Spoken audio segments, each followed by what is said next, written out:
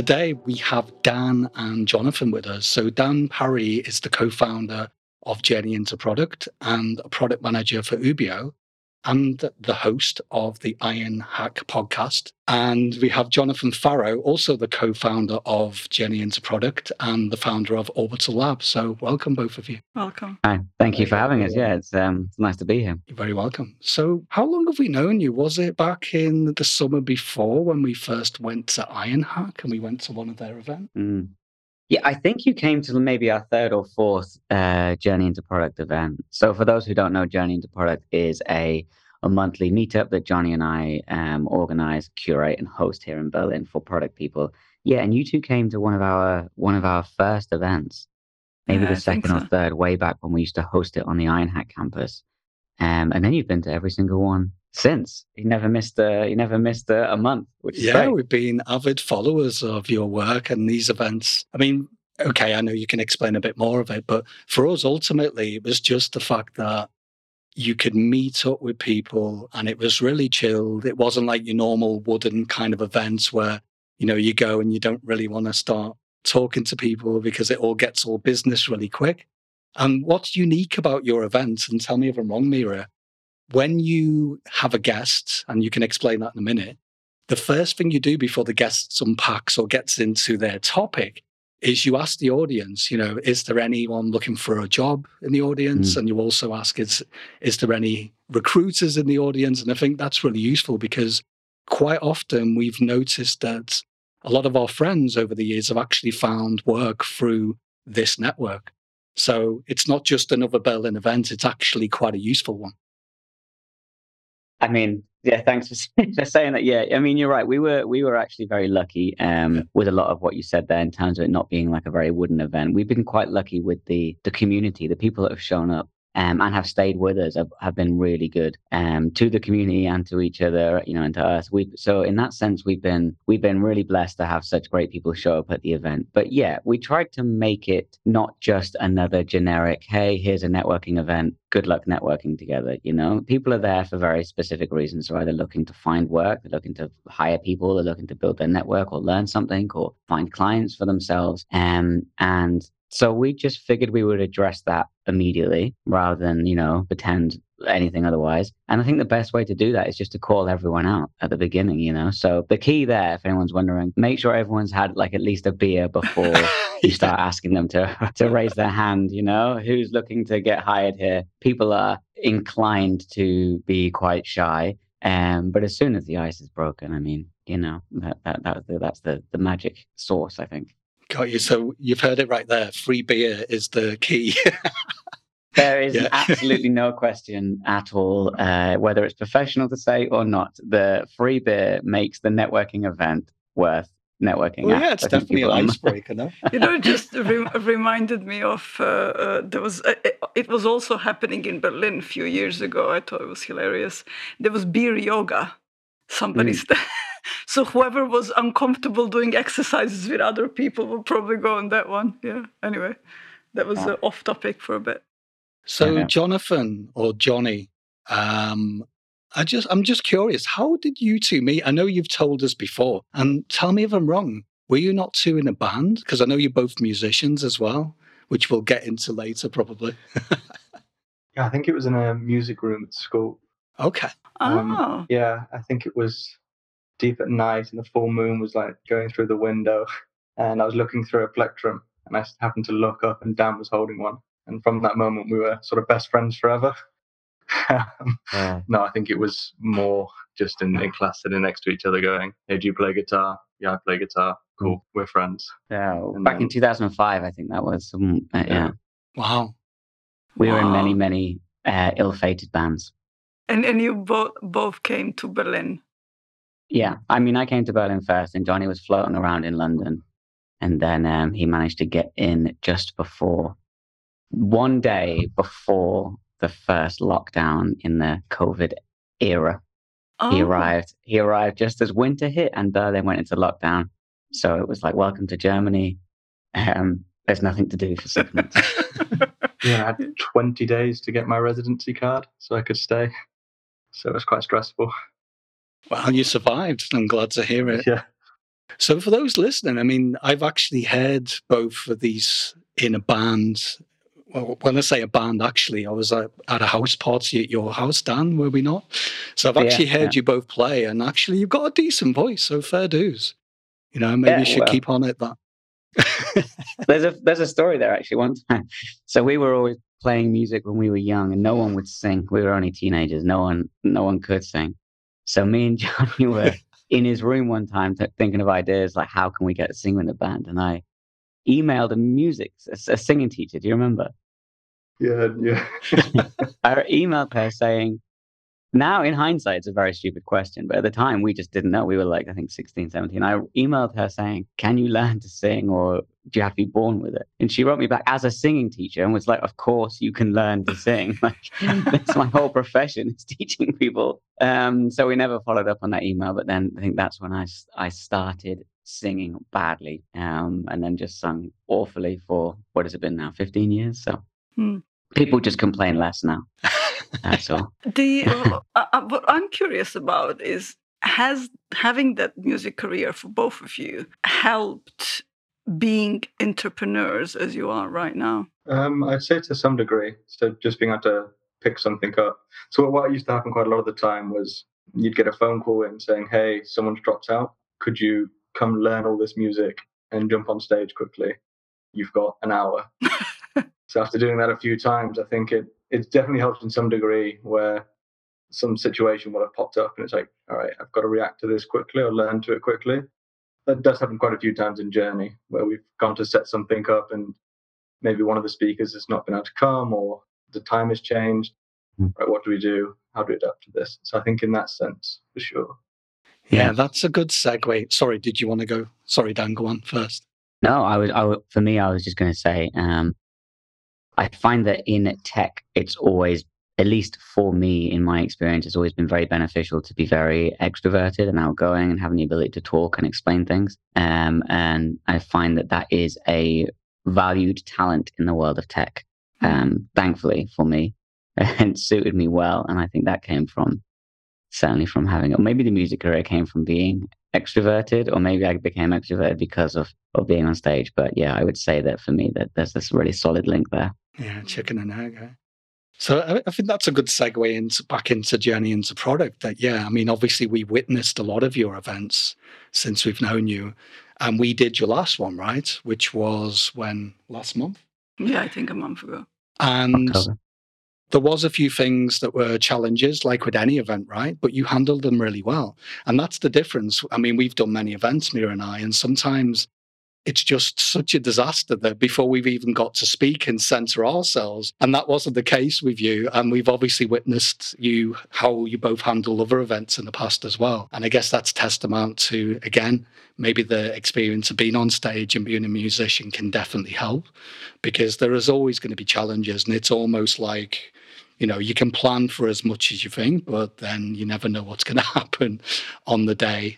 Usually, evidently, something will go wrong, right? Yeah, almost always. But with our events, no, it was a success. Yeah. So I have to give a shout out here to our venue, Motion Lab in Berlin, motion.lab. I think you can find them on Instagram or LinkedIn. You can just search them even on Google. That venue does 80% of the heavy lifting for us anyway, right? They gave us a sound system all set up and the speakers and the screen, and all you've got to do is plug your laptop in and seating and a fridge full where we could stick all our refreshments. So that's really great. It just comes at the cost of it being quite difficult to find the entrance to. So at your event, I was running around outside trying to direct people inside, trying to find the right way. And there was an angry security guard I had to deal with a little bit. But I mean, yeah. So shout out to the venue for making sure I didn't have to run around setting up speakers as well. But I think, yet again, this comes down to the quality of the people in our community. I can leave 30 of you in a room just talking and making small talk, and someone finds a way to find a network and finds value in it. And that's nothing to do with me or Johnny in the end. It's just a case of the caliber of people that come to our events. So absolutely. Yeah. And we never asked to do your event, and not because we didn't want to do it, but interestingly, we were always like, it's more product focused and more tech. But then you two quite nicely said, look, you've been coming a while and we know what you do now. why don't you do an event? Why don't you do a masterclass and unpack what we do? I won't mention the company. Okay, I did. Sorry, beep. But we kind of unpacked what we did for them, and it's quite transferable. Even though that company is 90 plus years old, it's not a startup. Obviously, however, the situation operationally on the ground was very similar to a startup where you rapidly hire, you go from 0 to 60, then 100 people plus. And evidently, with that rapid growth and the challenges that comes with any operation, that's when sometimes the wheels can come off, even with the best people involved. And I guess that's what we unpacked. I mean, the title was Unpacking Success, Scaling Leaders and Teams for Startup Growth. Bit of a mouthful. Yeah, the mouthful. Huh? Trying to fit it on a flyer. Yeah. So maybe it's a good place to, maybe you can ask us some questions or maybe just reflect on what we covered because. And what was useful, yeah. Yeah, I mean, rather than us saying it was useful, what did you hear, Dan? Yeah, I mean, it made perfect sense that you would come and talk about such a topic because obviously product is a very, very broad topic in general. It covers lots of things. So scaling teams, it's part of the whole thing. So it makes sense. And having coaching and leadership coaches like you guys on stage was always made perfect sense to have us here. I think maybe the best thing to do here is have Johnny ask some questions about how to scale successful teams because he's about to go through this process with Orbital Lab where he's going to be hiring. And I'm interested to wonder if you have any fears already mounting as to how you build good teams, Johnny. Johnny, before you get into that, can you just explain for the listeners and the people watching this just a little bit about Orbital Lab? Yeah, sure. I'll give a little preamble. So Orbital Lab it started as an incident management, primarily for manufacturing and construction.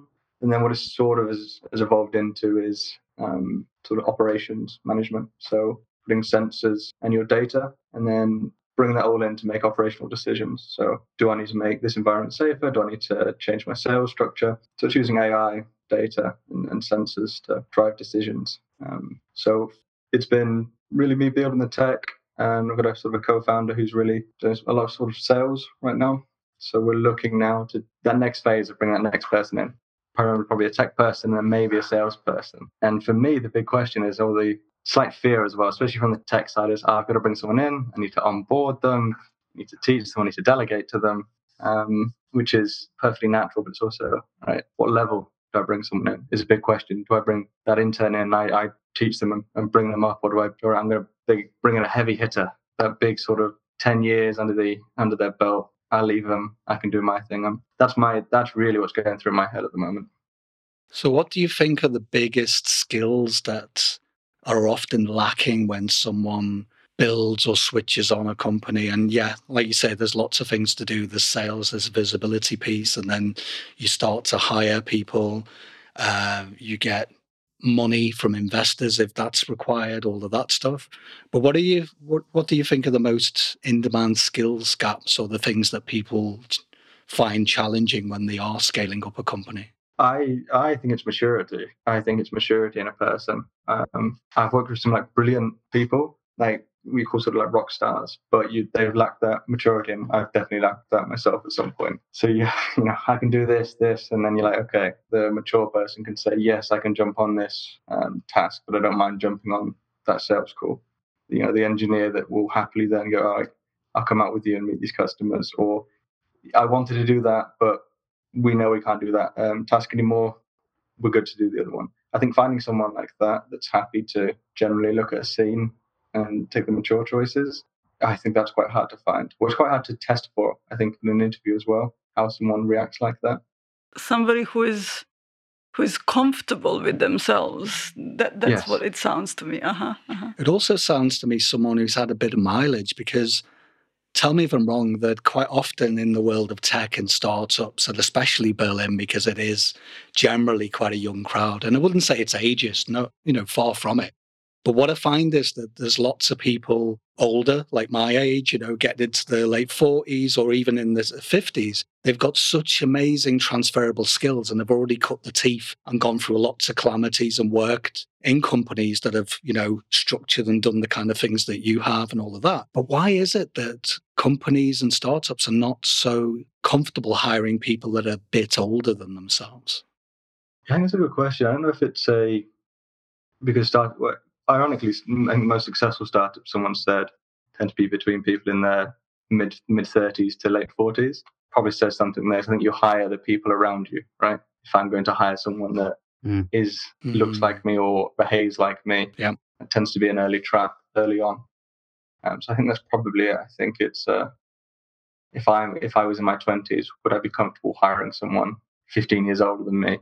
Because there's that fear of, well, will they become the leader? Are they going to steer the company? I think as you get more mature, it's like I don't care.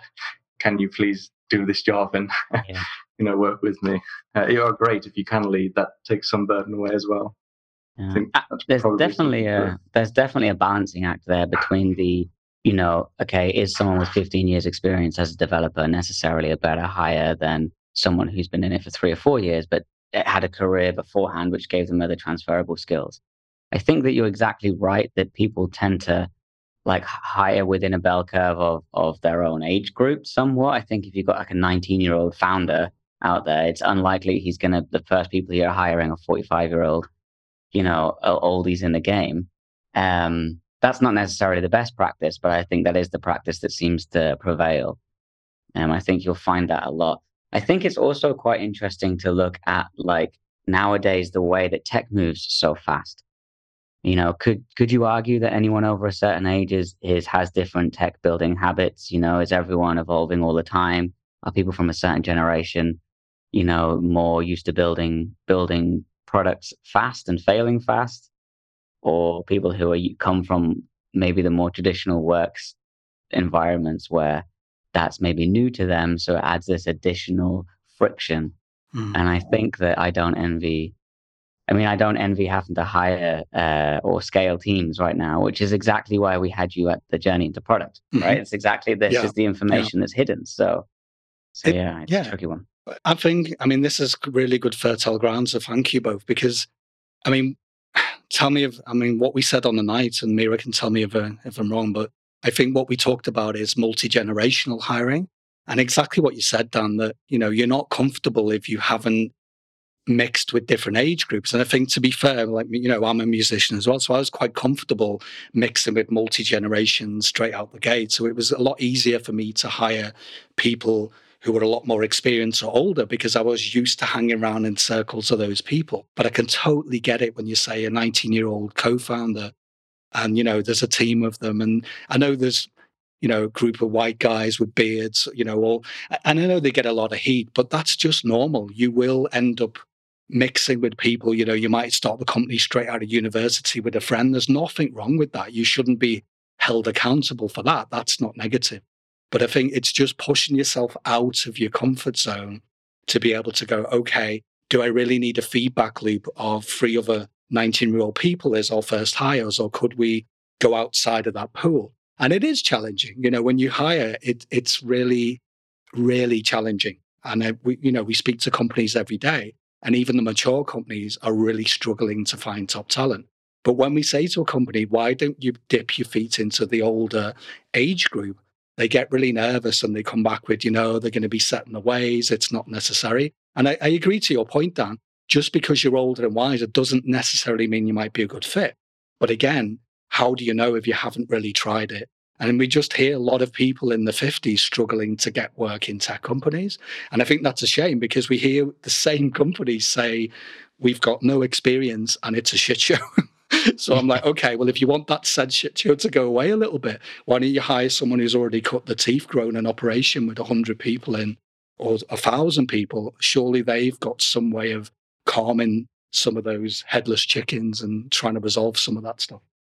Yeah, I think there is really no right or wrong, but what we all need to be aware of is what we are uncomfortable with, and being able to accept and see what we can learn from each other when we are in multicultural and multi-generational environments.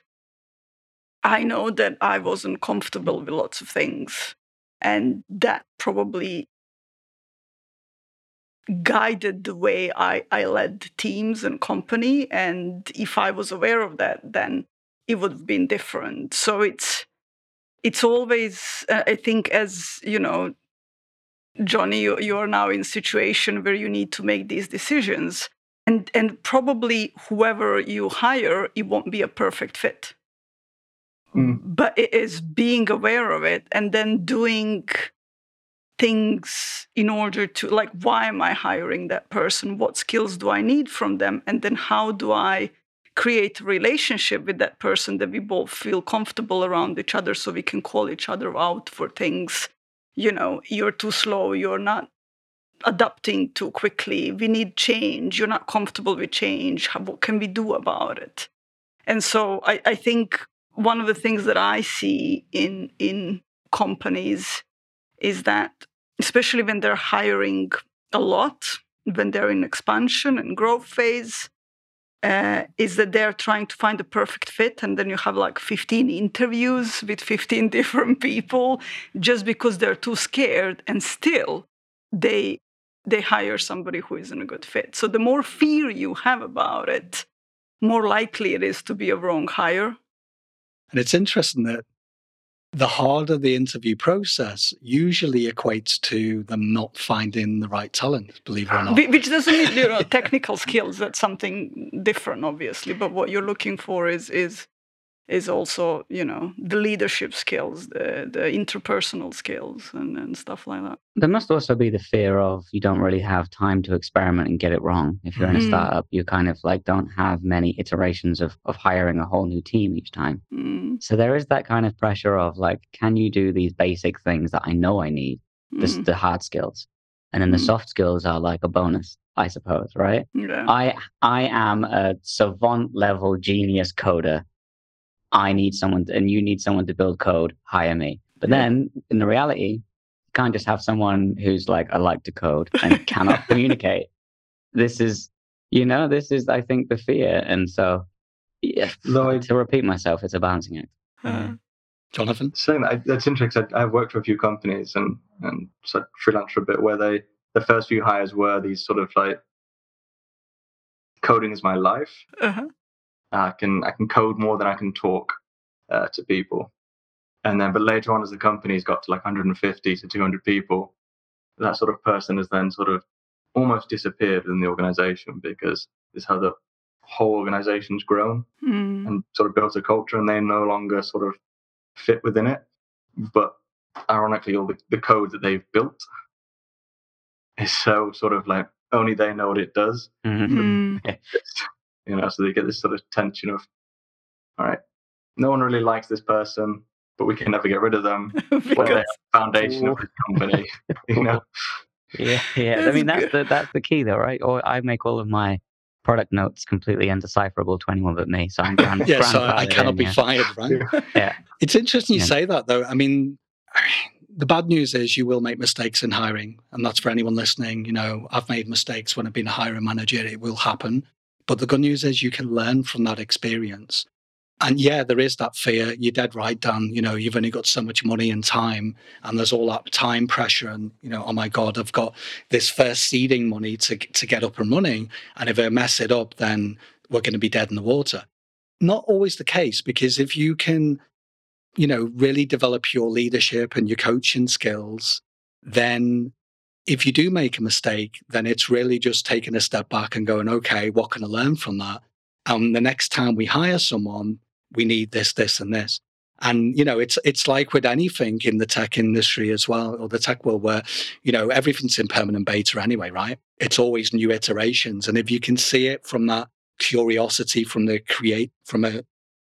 standing point of creativity, it's always something that's a fluid thing. It's never a fixed thing. You can hire someone great and you'd be like, wow, that's something I can learn that's a positive. But there's always going to be something missing or something that's not quite right. And if you can just get a little bit semi-comfortable with that, you're more likely not to go into that cul-de-sac of fear where you'll just make, just really ill-informed decisions, if that makes sense. I think it makes total sense. No, sorry, I think that makes total sense. I was just when you were saying that, that cul-de-sac of fear tends to lead to that real micromanager trying to control everything, which is just never a situation you want to be in.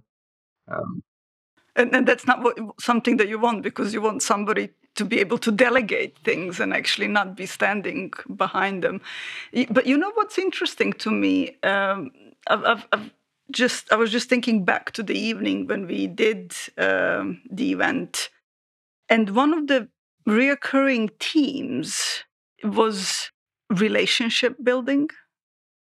And yeah, it was almost every question.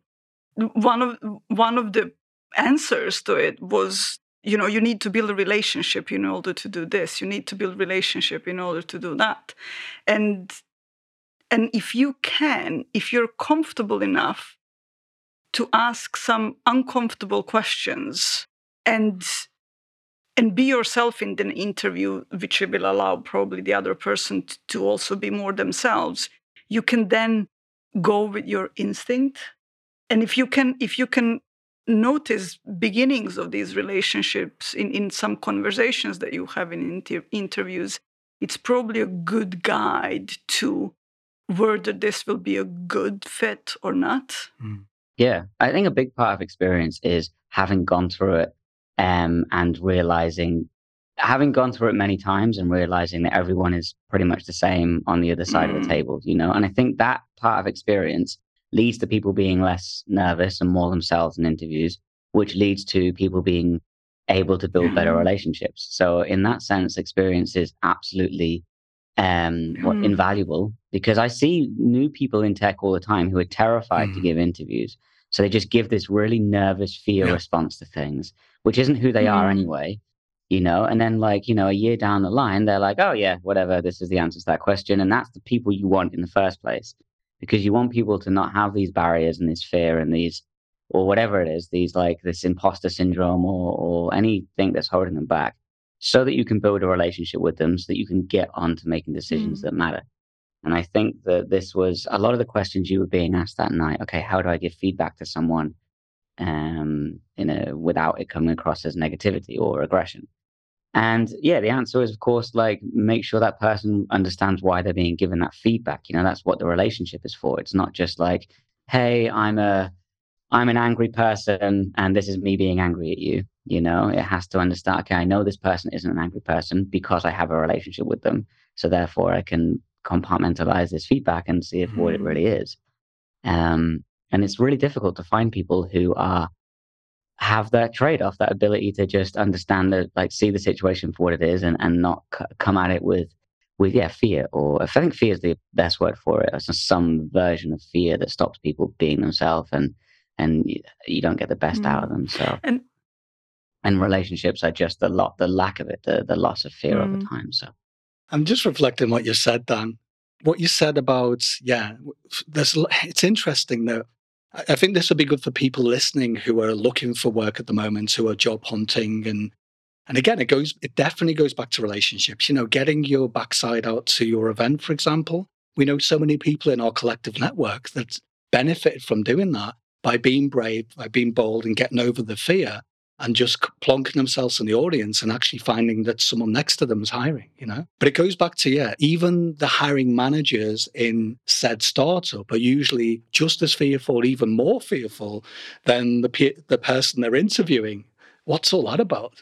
And it is quite natural because we've seen it many times with clients. I've been in interviews where I've been completely relaxed because I've got some kind of mileage and the person interviewing me is all over the place. And then it makes me nervous and a bit fidgety because I'm like, what the hell is going on?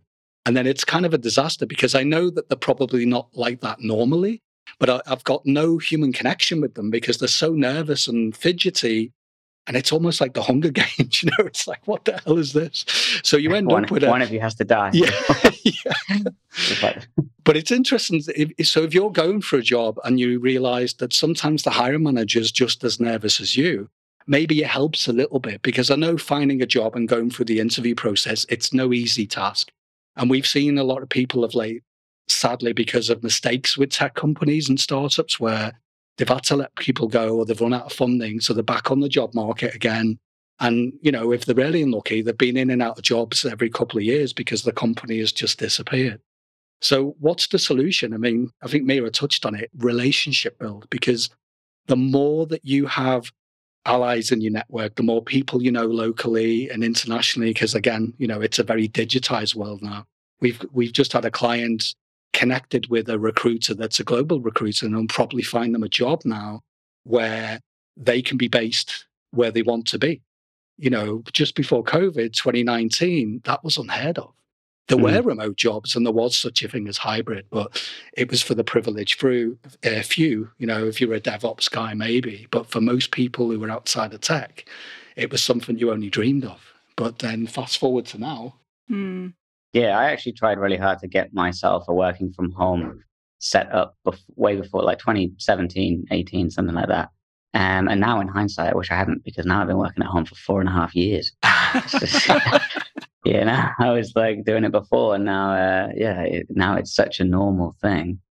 It's actually seismic how different it is now. It's so unbelievably odd now to if any of my friends are, let's say, interviewing for a company, and one of the conditions is 100% office time. It's almost like, well, don't take that job. Don't go sit in an office for, why do they need you to sit there for 40 hours a week? Why, it feels like that people don't trust it's you to almost do like an work odyssey. anymore. It's like, what, they want me in 100% hard pass. And the irony is, I miss being in an office. I miss the camaraderie of what's the word I'm looking for? Fellowship, I suppose, of having people around. Yeah, or maybe trauma bonding people who are stuck in an office. Well, that's it. I mean, it's nice to have, if you can. I know certain jobs, we're talking about privileged positions, right? Because some jobs you just can't have a choice in that, right? If your job is out and being out in the cold and you're, working in that respect, you can't demand to work hybrid or whatever, right? But we're talking about office jobs and jobs where you can do that, right? And it's interesting that, the fact that we have that choice now, where it's part and parcel of, then it's not a benefit, but it's just normal to be talking about that when you're recruited, right? It's a totally different world. Johnny, will you buy office space, or will you just hire remote when you build your team? Remote to begin with, because it's so expensive to get an office, and then if you're not using that office, once every month, it doesn't make sense. I saw a company said that what they do is everyone is remote, and then they'll get everyone from around the world to fly in every couple of months, sit in the office, and then they can work on the big problems there. And then I was like, okay, that sounds quite nice. I really do see the value of jumping around a whiteboard together, though, especially in tech. When you go, here's a problem, how do we solve this?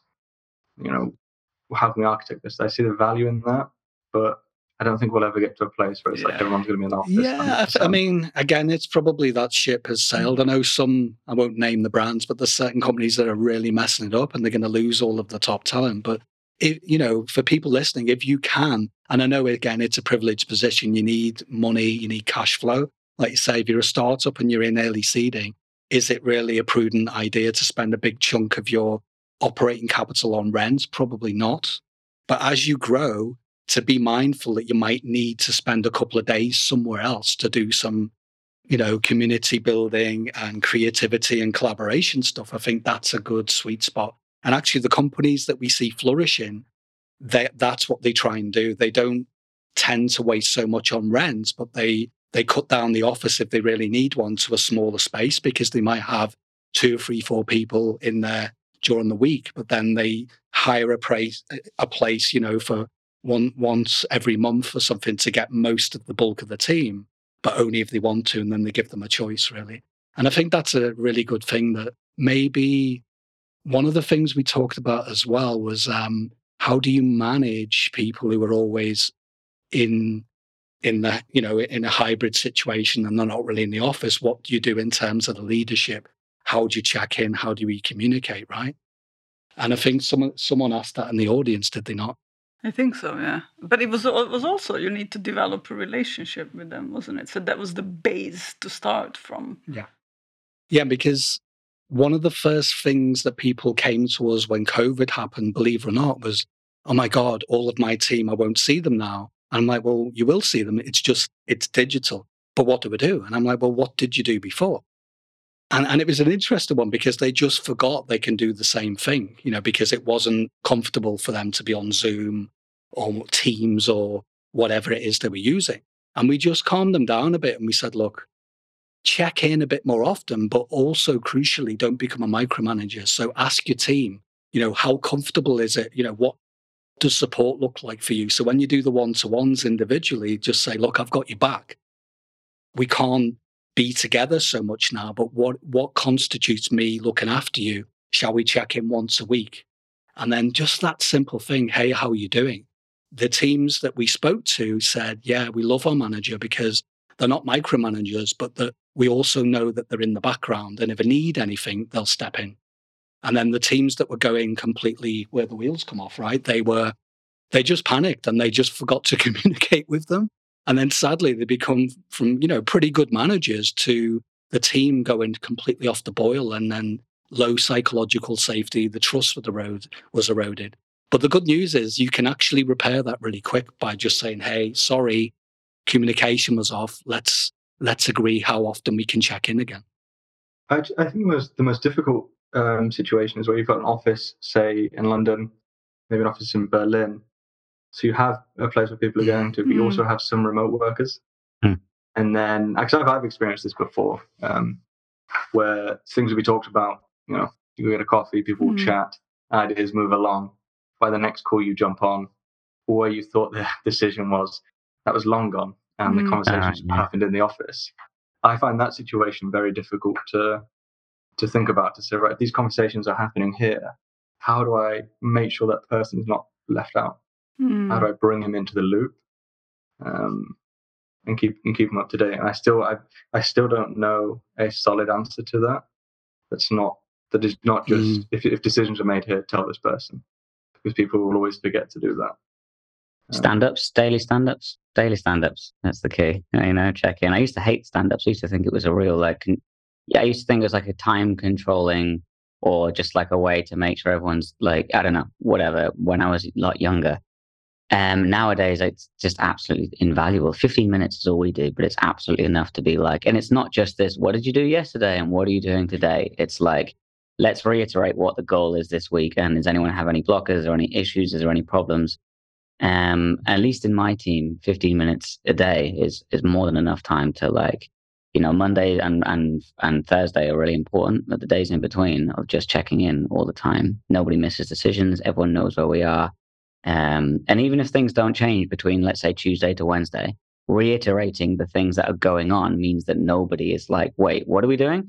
Like, that's not happening. And so I think now as I develop in my maturity, my professional maturity, I see it as such a more valuable tool, checking in constantly or regularly with the team.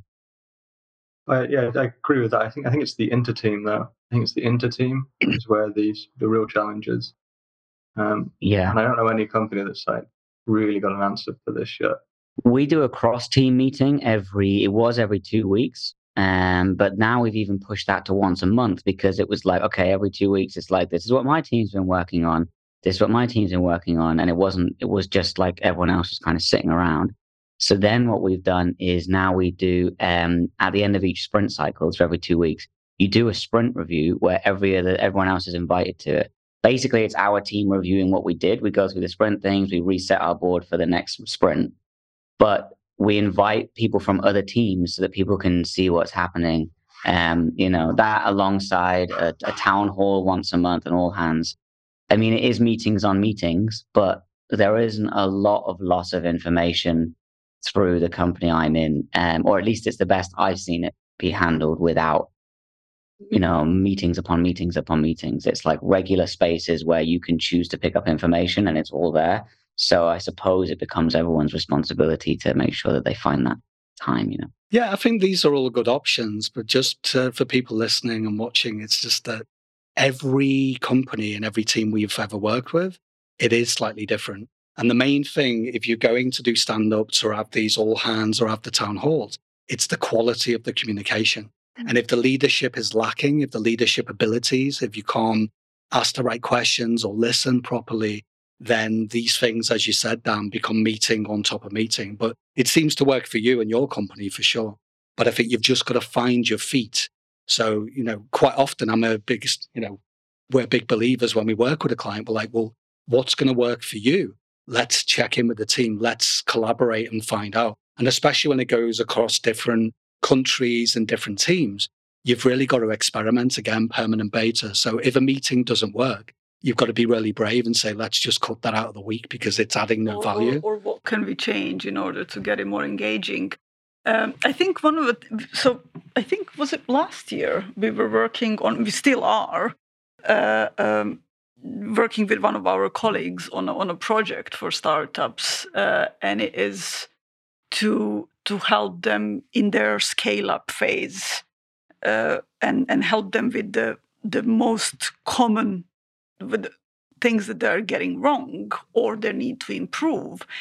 And it just reminded me of it. It's leadership development, so developing leaders to be more comfortable, and then it's communication. And one of the things in communication is what you were just talking about. How do we communicate to a wider team? How do we connect people?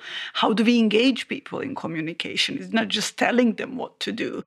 But I would imagine that the reason why these meetings for Dan's company are working really well, because they're all probably engaged in it. It's not only one or two people talking. And then the culture. Yeah. I think, part of the culture as well, whether it was deliberate or not, is that there are not many, or if any, juniors within the company structure. I certainly don't think it's deliberate hiring strategy. I think it's just because it's such a deep tech company, people have to have a certain level of skill sets in order to be in it. So everyone is, a few jobs into their career, for sure. I mean, as you know, a good friend of yours, Peter, is the one who hired me there. Andrew was the hiring manager, Andrew Waters, and he's been in the developer for 20 years now, 15, 20 years. So, and everyone's kind of that caliber. I think I might be I've been in product now for 7 years, and I think I might be one of the more junior people. But my point is that means everyone understands the value of these meetings. No one's just ticking off the box anymore. Everyone is like, here is some information that I need to get to help me be better at my job. And this meeting becomes therefore efficient and valuable, as opposed to people who are told to be there, so they just show up, which I'm not saying is exclusively a trait of juniors. I just think that juniors are more inclined to show up because they're asked to, rather than because they actually need to understand what's happening, And I think that over time you realize you have to have a few catastrophes where you're like, if I just listened in that meeting, I would know. And then after a while you develop or mature and you think, okay, I need to pay attention to this, need this information from these team members in order to help me. So therefore every meeting you go to becomes more valuable. And I think that might be what we're describing as culture in Ubio, at least. Yeah, I think that might be what it is. If I'm thinking it out loud now, I think that's why they work so well.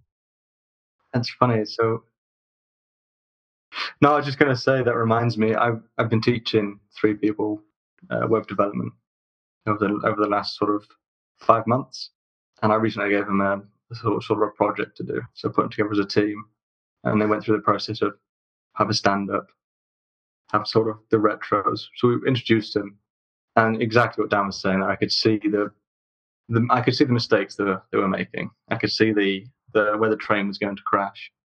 And initially I thought I'd give them advice on this, and I could see them, no, I'm not going to listen.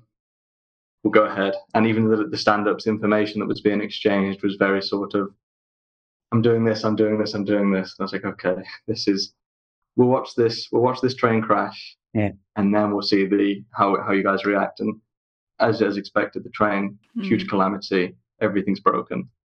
The next week, the stand-up was amazing. Yeah, we need to do this. What do you need help with?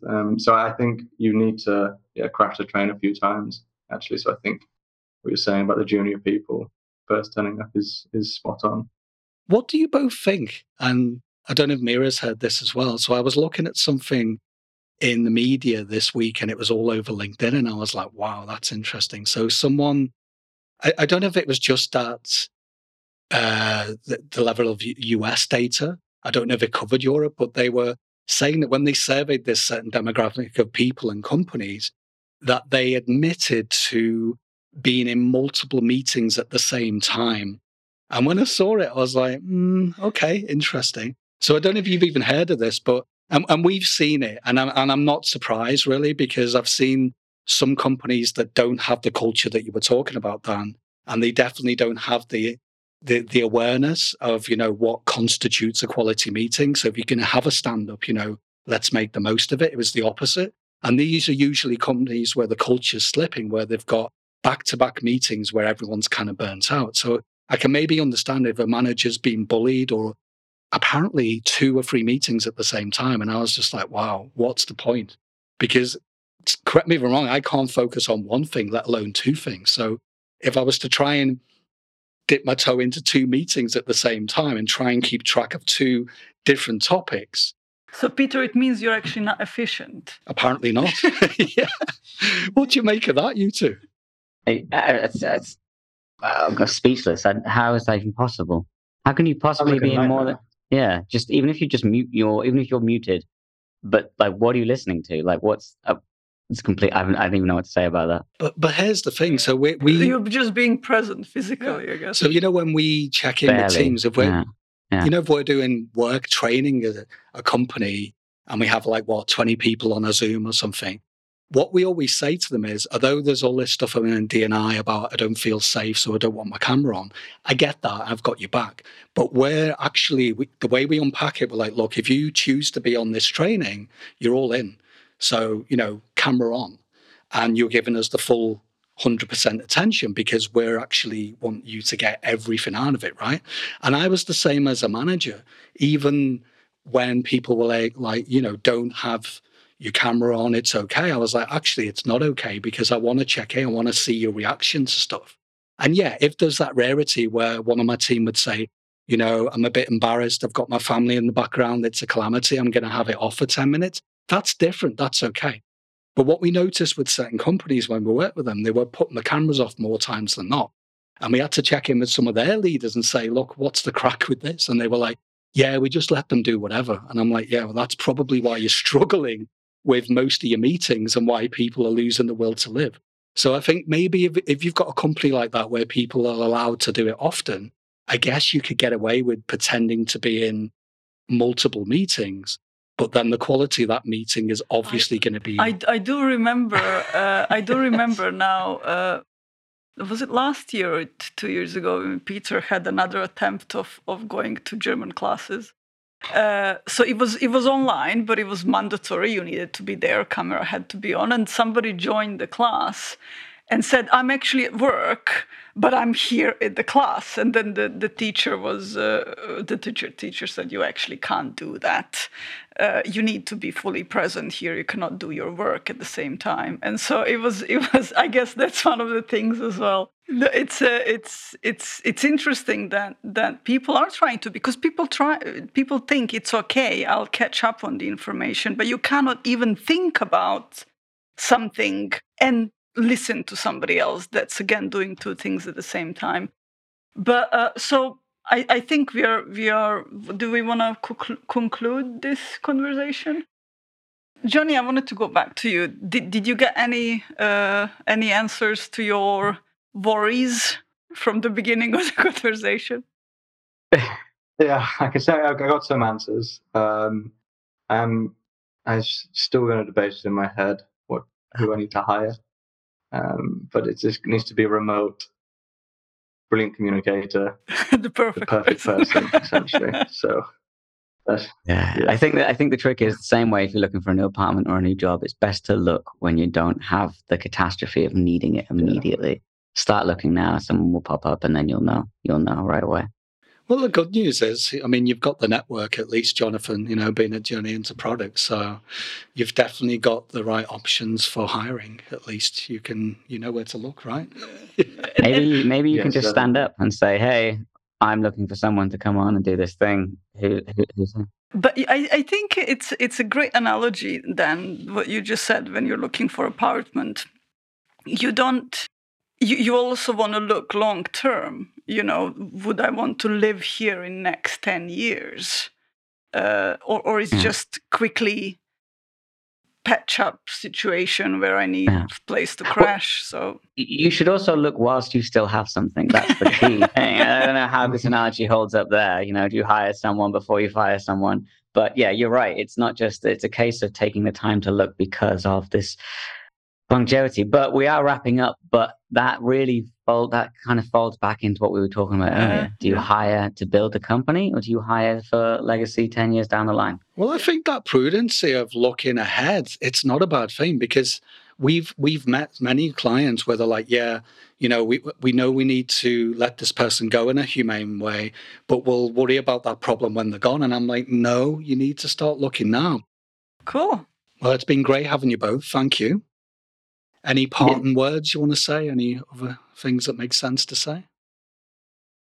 Come down to Journey. We'll see you there. Yeah, we'll see you at Journey into Product. Yeah. Thanks for having us, guys. It's been great to talk to you. And we'll see you at Journey into Product. Thank you. Bye. Bye. See you guys. Bye.